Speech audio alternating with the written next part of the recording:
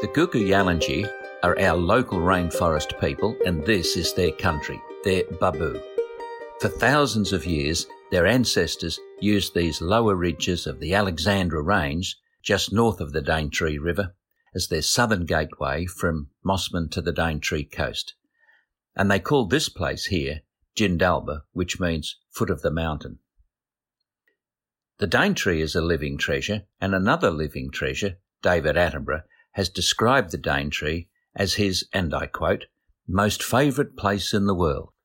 It contains rainforests that have no parallels anywhere else in the world, and they are places of great beauty and nobility. I'm Mike Darcy, the Darcy of Daintree, and in these podcasts we're introducing you to some of the great Daintree treasures.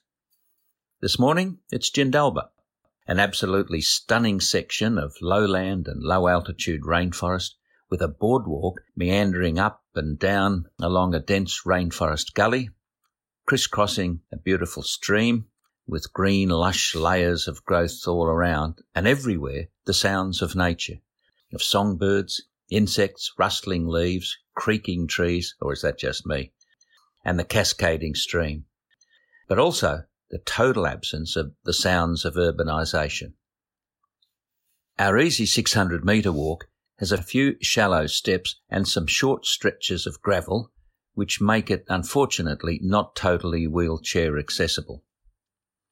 Over there, near the big tank, there's a sign saying walking tracks. That's us. As we pass the park's information display, we're keeping to the main boardwalk, ignoring the small sign pointing to a longer 2-hour nature trail off to the right. We'll save that for another day. Here, right near the start, we're keeping an eye out for one of our rarest and most striking birds of the Daintree. It's so special it's made our Daintree top 10 most wanted list. We often glimpse its large red beak and red legs, then the colourful orange and blue body and a long white streamer tail. It's called a buff-breasted paradise kingfisher. That's a mouthful. And it might dart across the path at eye level or perch on a nearby low branch. Whoops! Too busy looking around, we nearly bumped into this little tree growing through the middle of the path. There are quite a few of these as we walk along, and they certainly bring the rainforest into our walk. See how many of these nearby trees have an almost smooth mottled trunk, with colourful splotches and bands of pink, grey and green lichens, plus a few mosses to add to the texture and colour.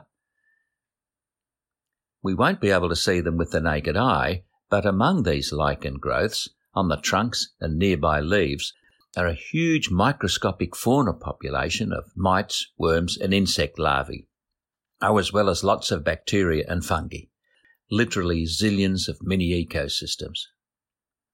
And since we're already up close and personal, we can spot some little rainforest camouflage experts on these tree trunks, like the stunning prickly katydids with their ridiculously long spiky feelers and green and brown spines all over its body. Or perhaps a lichen spider or two, spread-eagled and almost invisible. If we come back tonight with a spotlight, we might see one of the leaf-tailed geckos, Australia's largest gecko with its quaint, flat, leaf-shaped tail. Down here crossing underneath the path, it looks like a giant snake, but it's not. It's just a giant woody liana vine coiling and climbing upward into the trees. Down lower here are some tiny foraging skinks, busily on the hunt for insects. If they're not scampering among the litter on the forest floor, they'll be darting between the decking boards. Skinks are just little sun-loving lizards, and at last count we have about 375 skink species in Australia. Moving along just a little way and off to the left of the path, see that trunk with the amazingly square-shouldered buttresses jutting out from the trunk? How many? 7, 8, at least 9 buttress planks, plus a few more hidden around the corner. That's one solid base to have in a cyclone. Those square shoulders are a special feature of the spurwood mahogany, one of our large rainforest trees around the Daintree. Just a few metres further on, Here are these two big trees on either side of the path, creating this imposing gateway, a portal. Both trees have these climbing big-leafed vines, commonly called needleberries, a type of root climber. It's fascinating to see how they hug the tree, hugging but not strangling. Gentle tree huggers, really. We'll pause now at this magic little bridge, the first of three, overlooking Jindalba's resident cascading stream. Today it's flowing gently over water-smooth granite rocks, but it can be moody, extremely moody. When the summer rainfall cranks up into overdrive, it becomes a brown roiling torrent, cascading down through the undergrowth. Look down there to the understory on the forest floor. It's an assortment of low-life seedlings and saplings. One day, some of these will become forest giants. They're mixed together with specialist understory shrubs, such as walking stick palms, supplejack, zamia ferns, and a few fleshy herbs. These understory plants don't need full sun. They cope beautifully with sunflex or dappled sunlight. And note that there's absolutely no grass around here. In a closed canopy rainforest, there's not enough sun for grasses. No grass, no land kangaroos. Simple. And higher up, we can see yet another level of trees and supporting plants that make up this dense canopy. Native rainforest palms and a whole host of epiphytic ferns such as basket and bird's nest ferns clutching onto their host trees, plus the many assorted vines that have managed the climb upwards to get to the best of the direct sunlight. And through all these, way up on top, we find a few towering types, sometimes called emergent trees, rising above the canopy. These are the ancient survivors of the recurrent episodes of cyclonic winds. Oddly enough, our wet tropics of Queensland is actually the only major tropical rainforest in the world that has regular cyclones. And because we're a cyclone-prone area, our canopy generally tops out at around 40 metres, so trees just won't grow old enough to reach their 1000th birthday. Nor will our Daintree trees grow as tall as the giants in many other forests, such as the flowering mountain ash, a eucalyptus in Tasmania, the flowering Meranti of Borneo, or the sequoias, conifers of the USA and Northern Hemisphere. None of those places has cyclones, so the trees there have a chance to grow taller and older. On up the steps, we can see several of the native cardamoms, a common ginger-type herb with a juicy, edible red rhizome. Another few steps into the green room, with a little bench and poetic plaque provided by the park's rangers. The plaque's a good read and invites us to look around at the rainforest in all its gorgeous diversity and profusion of shapes, forms and colours. I wonder if we'll see any celebrities around here. We did have a young cassowary once crashing in for an unscheduled photo shoot, so we might spot some local celebrities hanging about. It's a green room, after all. Another bench further up and opposite will turn right into a cul-de-sac, definitely a must-visit, to check out a small stand of ancient king ferns with their supersized 4 to 5 metre long fronds, thick and thirsty. Can you imagine how much pressure it takes to keep them pumped up with water? It's called turgor pressure, and king ferns have it in bucket loads. Our path starts to wind down now along a few little patches of gravel, and we're seeing an accumulation of fallen flowers, fruits and leaves. Whoops, it's an explosion of leaves. That got the heart pumping a little. It's just a Boyd's forest dragon, or Boyd for short. He's just swooped down, totally ignoring our presence. We must have disturbed some leaf litter and exposed his lunch. He never lets an opportunity pass by. Now he's gone back onto his normal observation point, clinging motionless at human eye level on that slim tree over there. Superbly camouflaged, with head upright and body perfectly still. By the way, Boyd is another one of our Daintree top 10 most wanted. A little further down and below this second bridge is actually the tallest Hope cycad on public display in the Daintree. At 10 metres high, It may have been around in 1066 when the Battle of Hastings was being fought, or perhaps those early days of the spice trade.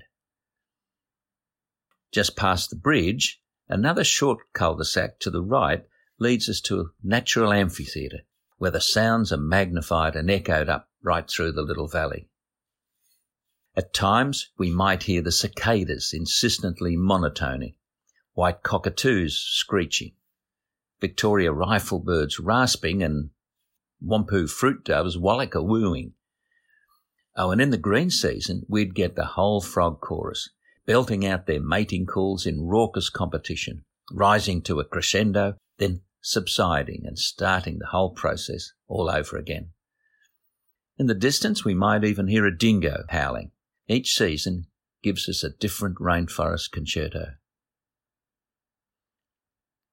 Check out the different fruit on the ground along this next stretch. These large blue fruit are called cassowary plums, so there's no prizes for guessing what eats them. They're quite toxic, but the amazing cassowaries can consume them without ill effect. The secret is their high-powered, highly acidic digestive system, which processes everything really quickly. Cassowary diet, by the way, is an all-consuming and totally non-selective cuisine, which includes over 150 different fruit, dead and live meat, insects, amphibians, and almost anything else. Careful as we go down the steps. It's easy to get distracted by the two woody liana vines crossing over the path ahead of us, forming a natural guard of honour in an archway. We've seen lianas everywhere on our journey, sometimes twining together in rope-like fashion, and also twining and climbing along the trees. But just notice which way they twine, clockwise or anti-clockwise. Now here's a myth-busting moment coming up. Around the Daintree, my observation is that almost all twiners, say 99%, will actually go anti-clockwise, compared with about 90% worldwide.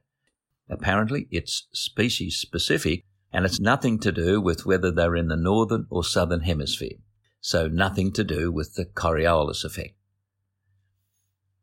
The great Charles Darwin, by the way, described 5 distinct types of climbing vines.